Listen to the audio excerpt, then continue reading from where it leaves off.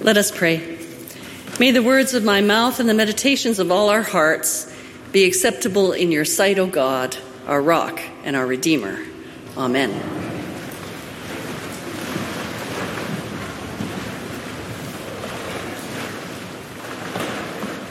Good morning.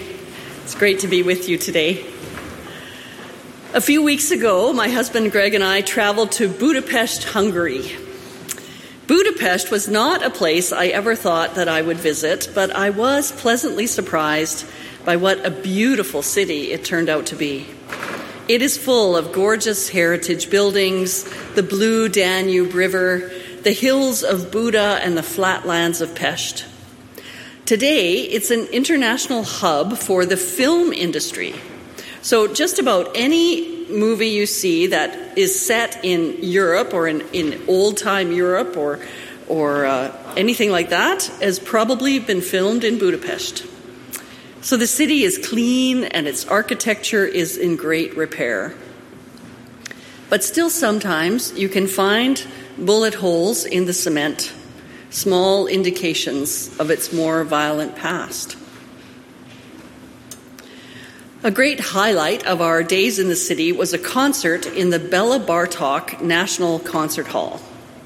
The 45 Canadians that we were with enjoyed a Dvorak concerto played by a Hungarian orchestra with a guest cellist, a young man named Yong Nam from Seoul, Korea.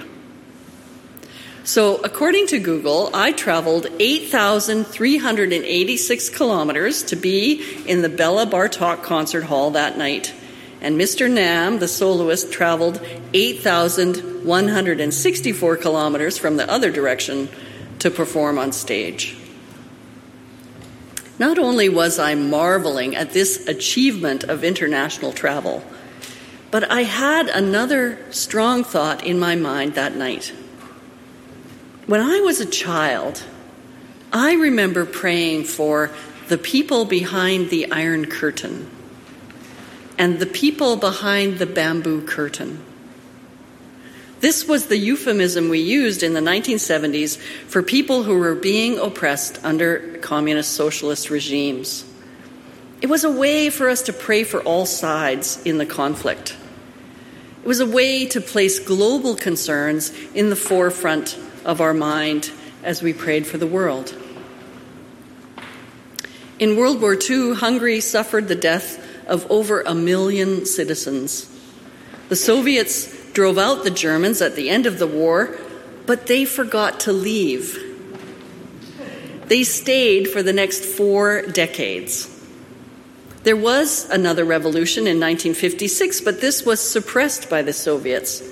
But at that time, many refugees came to Canada and established communities and built Presbyterian churches across the country. Maybe some of you know some Hungarians who arrived at that time. Maybe they became your doctor, your professor, or were your neighbor. In 1989, Hungary became a republic for the third time in its history. In 1999, they joined NATO, and in 2004, became part of the European Union. So out of their 1,126-year history, September 2022 seemed like the best time to visit. 33 years into their republic, really only a single generation.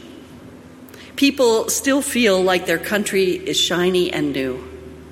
People can call to mind the bleak days of Soviet occupation and remember the terrible massacre of World War II.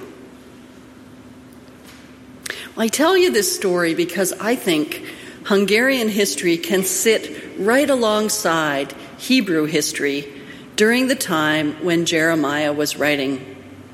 During the World Wars and under the Soviet regime, the Hungarian people were scattered and driven away. They were exiled and oppressed. But today, those memories must be called to mind, and the people do not fear any longer or be dismayed, just like Jeremiah spoke. Today they build houses and plant vineyards. Their youth have optimism. As Jeremiah says, they are fruitful and multiply. They're free to make plans for their future and execute those plans. I hope that during the bleakest times of the world wars, followed by the oppressive days of Soviet occupation, that the words of the prophets would have sustained the people of Bohemia. I once was taught that the prophetic books are included in our scriptures because all of their prophecies came to pass in their time. I don't know if I believe exactly that today, but I strongly believe that the prophetic words of Scripture can bring hope, inspiration, and healing in every age.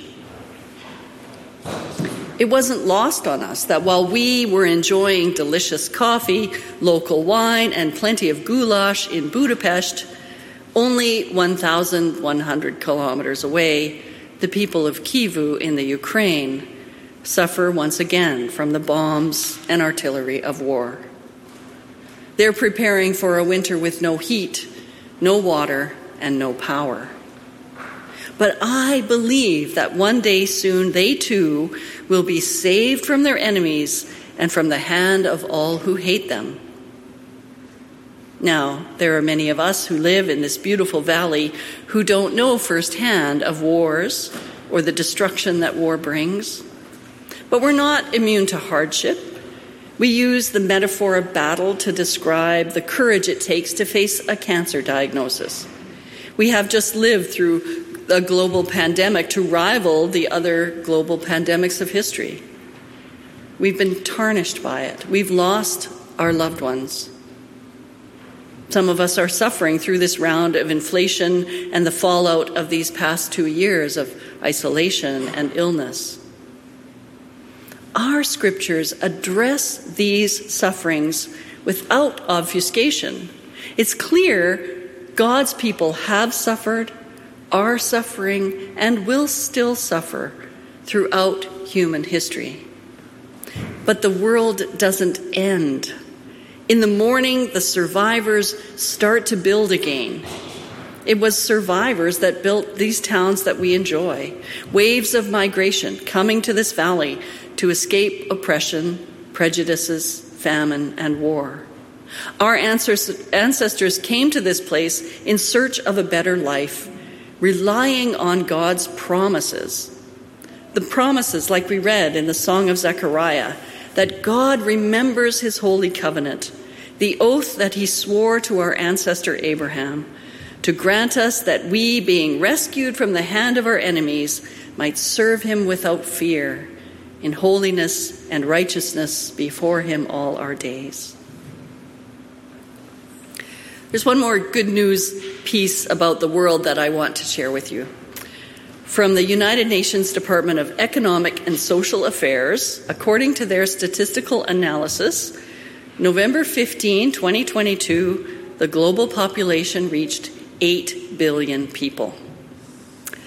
Now, in 1974, there were 4 billion, so nearly all of us here have now lived through a doubling of the global population.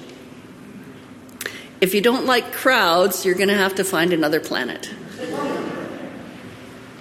But the biggest reason for this continuing population growth is increasing life expectancy and declining infant mortality.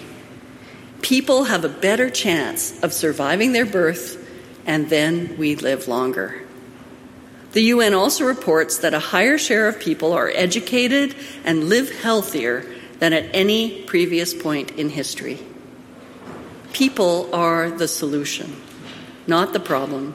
Experience shows that investing in people, in their rights and choices, is the path to peaceful, prosperous, and sustainable societies. It's always in our best interest to work toward eradicating poverty, discrimination, violence, and exclusion. So we come together today to give thanks to God for this wonderful world that can sustain 8 billion people. Jeremiah preached long before the global population was even a single billion, and he prophesied that all will live in safety, and we can make a world where that happens. We can count on this future together because through the death and resurrection of Christ, we are the offspring of Abraham. The promises in our scripture are for us, in 2022, in Hungary, in Ukraine, in Russia, and in Vernon. The thief asked Jesus, "Remember me when you come into your kingdom." And Jesus responded not with some future someday, but with immediacy, the immediacy of salvation. "Today you will be with me in paradise." One of the Presbyterian collects for this day declares, "God, the Father of our Lord Jesus Christ, gave us his Son, the Beloved One, who was rejected, the Savior who appeared defeated. Show us in his death the victory that crowns the ages, and in his body the love that unites earth and heaven." So I invite us to live into this reign of Christ and welcome the challenges of our day. Let's welcome the person sitting next to you, the people you'll meet this week, as sheep of his own flock. Pray diligently for our allies and for our enemies with equal fervor. Let's not be defeated, but support each other to work tirelessly for an end to war and violence. There are examples all around us. Let's remember that through Christ, God reconciles all things to himself by making peace. May the peace of the Lord Jesus Christ be with all of you this day, and may Christ's rule be established in every land and every heart. Amen.